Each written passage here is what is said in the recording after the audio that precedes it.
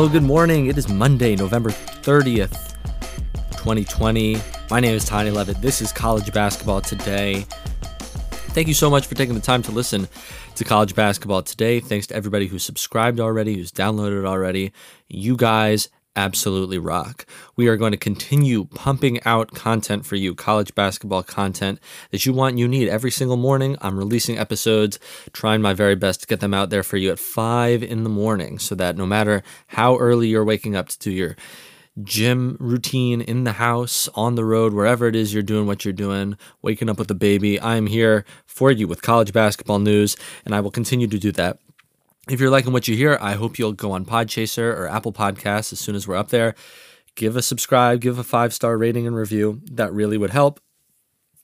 And in the meantime, if you want to share on Twitter or Instagram and tag me at HateItOrLevit, that would be super duper cool. Also, every time someone tags me on Twitter, I can show my mom and my grandmother, and they can shep nachas, and that is Yiddish for be proud. So really, it would mean the world to me, obviously, if you want to share or subscribe or give a 5-star rating, however you want to support the show, I appreciate it.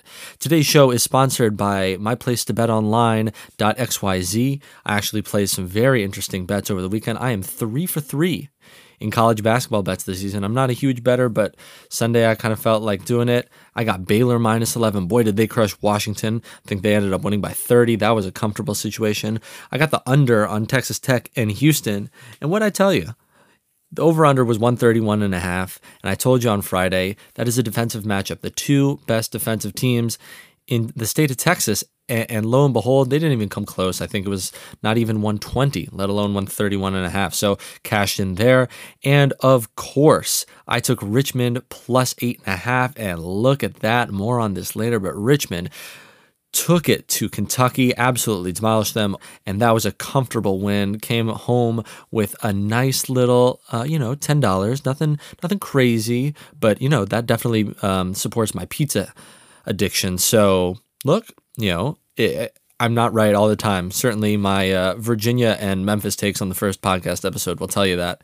And look, after I talked about Illinois on Friday, they didn't make me look great either with their game that afternoon. But hey, I'm 3 for 3 in betting. This is definitely not going to be a betting podcast, but I'm just saying college basketball today got some interesting tidbits. So big stuff. If you're trying to place college basketball bets, if you're taking the things that I'm saying here on this podcast and going making bets, I appreciate your support and your belief in me. I am not responsible for your losses, but if you're trying to do it, go to MyPlaceToBetOnline.xyz, and that is a great place to get your betting done. I certainly enjoyed my experience there today. 3 for 3.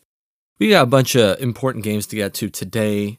Obviously, the Virginia, Kentucky, and Villanova losses over the weekend stand out. But first, I need to talk about Gonzaga. I need to talk about this Gonzaga positive coronavirus test. A lot of confusing and conflicting information coming out of Spokane, or really they're at a tournament down in Florida, so out of Florida. But if you haven't heard already, Gonzaga got potentially 2 positive coronavirus cases. At least that's what we heard on Friday morning. And then by the time game tip-off between them and Auburn happened, it seemed that Gonzaga was down to 1 positive case. That person didn't play, but no one knew exactly who it was. But they went and continued to play the game anyway. And after the end of the game, people were asking Coach Mark Few. He said, hey, that's what's going to happen this year. Coronavirus, we identified this person. We have the test. We set them out. We played the game. And I'm here to say, don't play those games.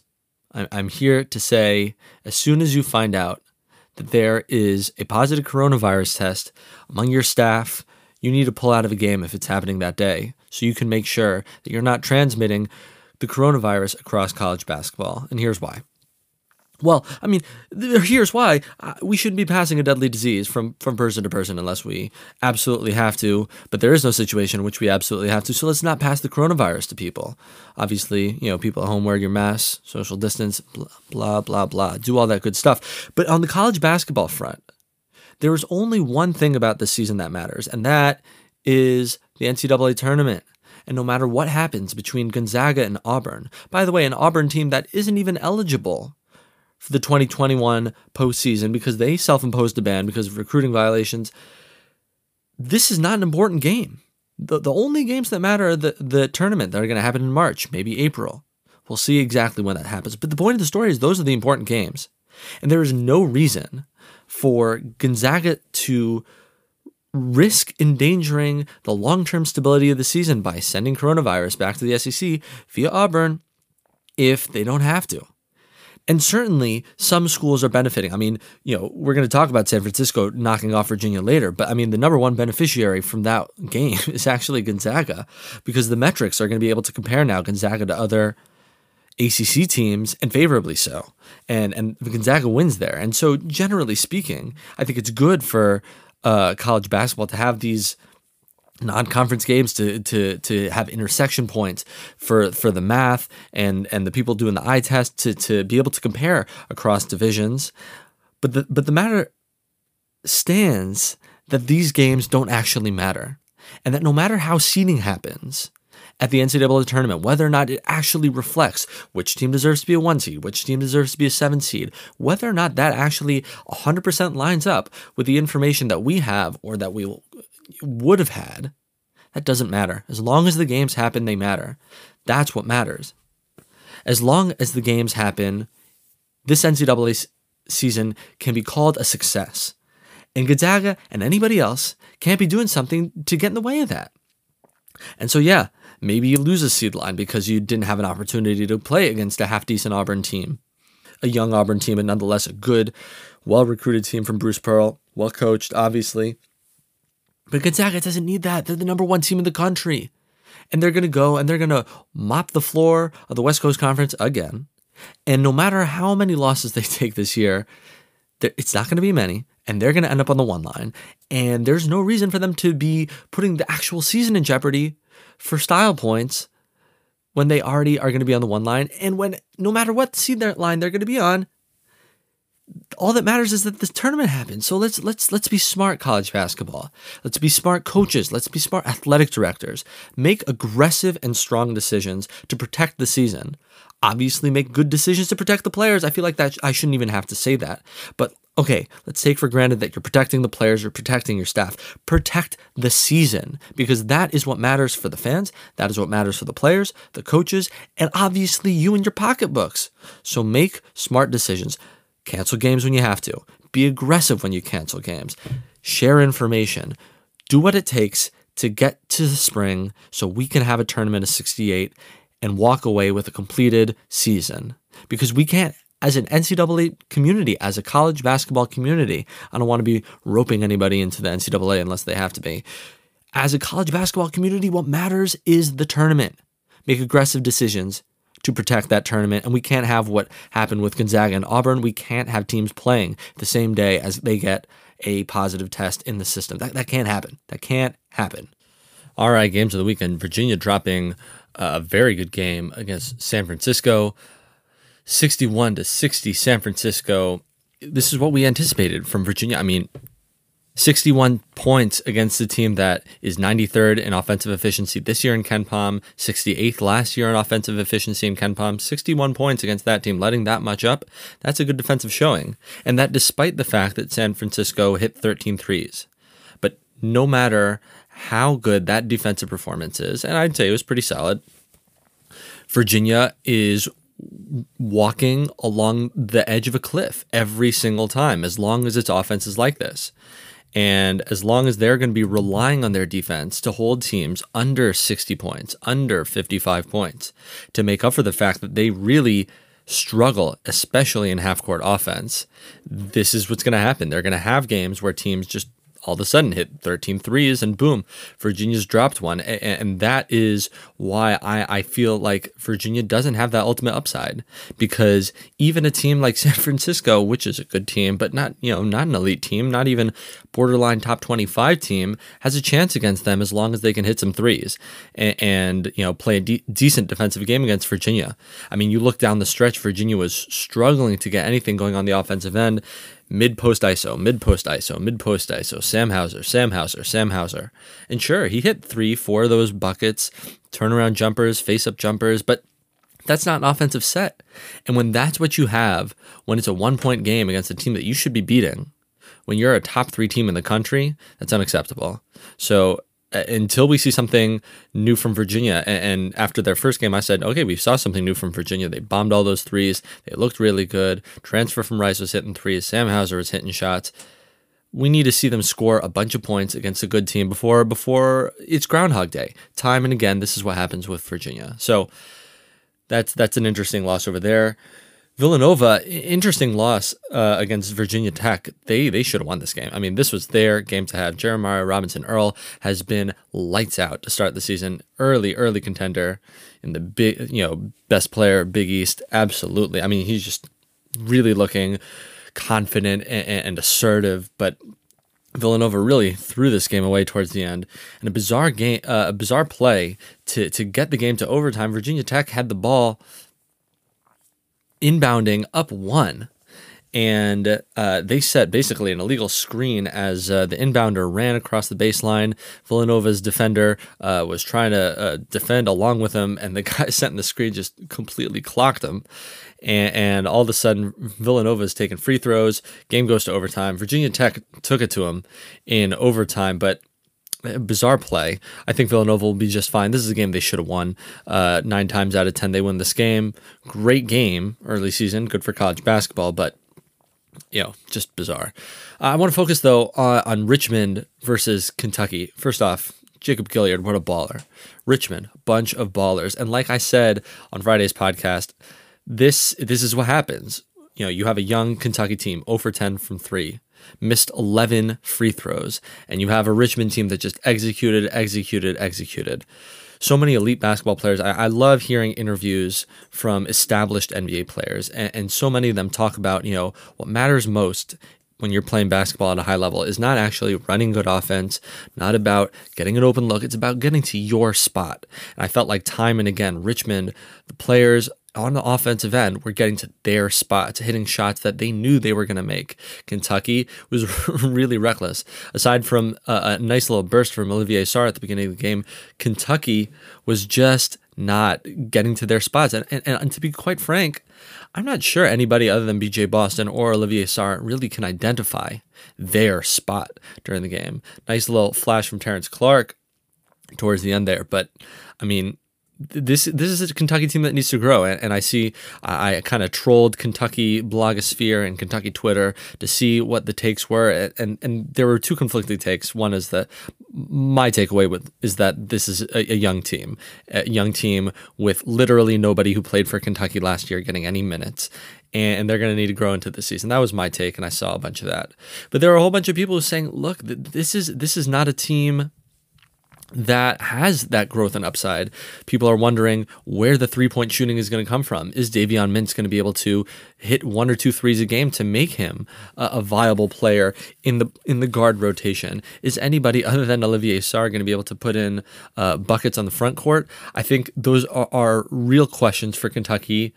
However, they're a Kentucky team, tremendously talented across the board. They've got Coach Cal. I really think they're going to grow into the season. Whether or not they win in their upcoming game against Kansas, I think that's a big game for both of those teams coming off of losses. But however that plays out, I'm not 100% sure that I'm worried. I kind of feel like that was, like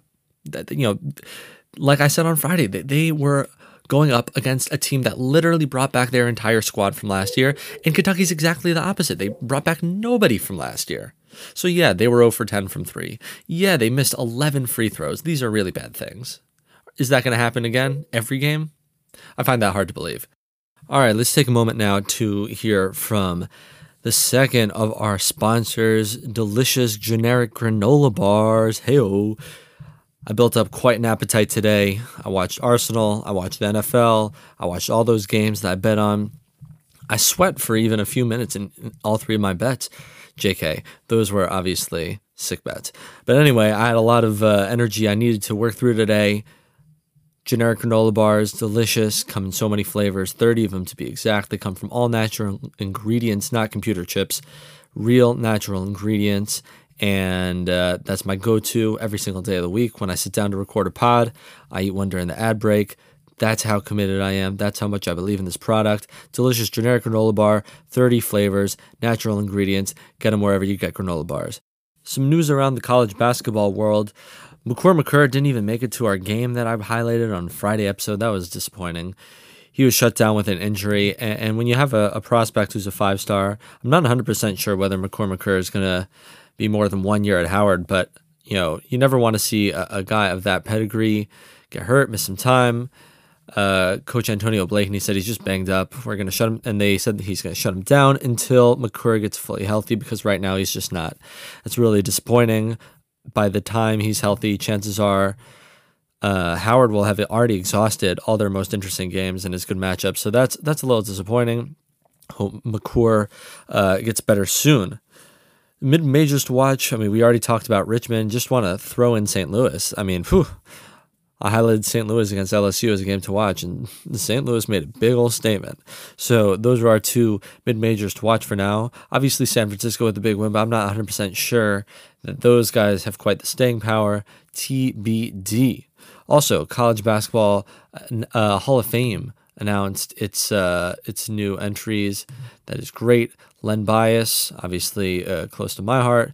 Maryland grad. Hersey Hawkins. Jim Jackson. Anton Jameson, shouts to the Washington Wizards. And, of course, Paul Pierce, my favorite Paul Pierce, The Truth. Big Celtics fan, so obviously love The Truth. Love to hear that. Rick Byrd and Tom Penders, coaches in the Hall of Fame as well. And, of course, Belmont did a good tribute to Rick Byrd, who coached there for a long time, having a nice weekend, blowing some teams out. Let's look ahead to the games tonight. Texas taking Davidson early in the day, noon Eastern on ESPN2. That's 2 top 100 teams, according to KenPom. That's out in the Maui Invitational. Texas, a team that KenPom loves a lot more than the AP poll. 19th in the AP poll, 8th in KenPom.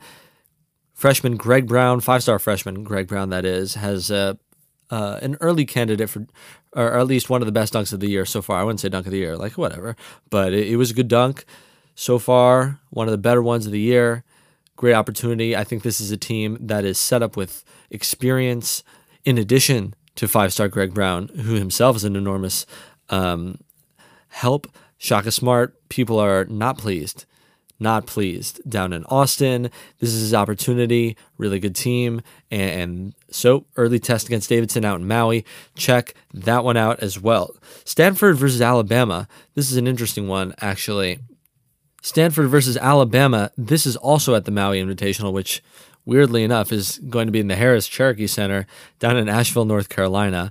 That is an interesting place in Maui. Never quite understood that, but obviously, due to COVID restrictions, they're moving that tournament over there. Stanford, Alabama, 2 top 50 teams in KenPom, but it's not really why. This is curious to me. I'm going to keep an eye on Stanford throughout the games they play in this moved Maui Invitational, because their county where they play out in California has shut down all athletic activities, and so I don't know how they're going to run their season, at least in the interim, between home games, practicing, whatever. So I want to get a chance to watch this team in non-conference before they potentially go off the rails. That's just a bizarre storyline.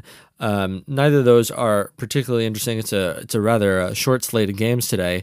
So take an opportunity to watch Stanford. KenPom has them 35, so that's not particularly low. And, it might be one of your few opportunities to see them play for a long time. That's going to do it for today, November 30th on College Basketball Today. I'm Tiny Levitt. Hope you'll rate and review wherever you get your podcasts. Subscribe as well. Podchaser for a review also. Share it on Instagram. Share it on Twitter. I'm at Hater11. Hit me with that tag. I promise to show it to my grandma. I'll be talking to you tomorrow about more college basketball news. Until then, peace.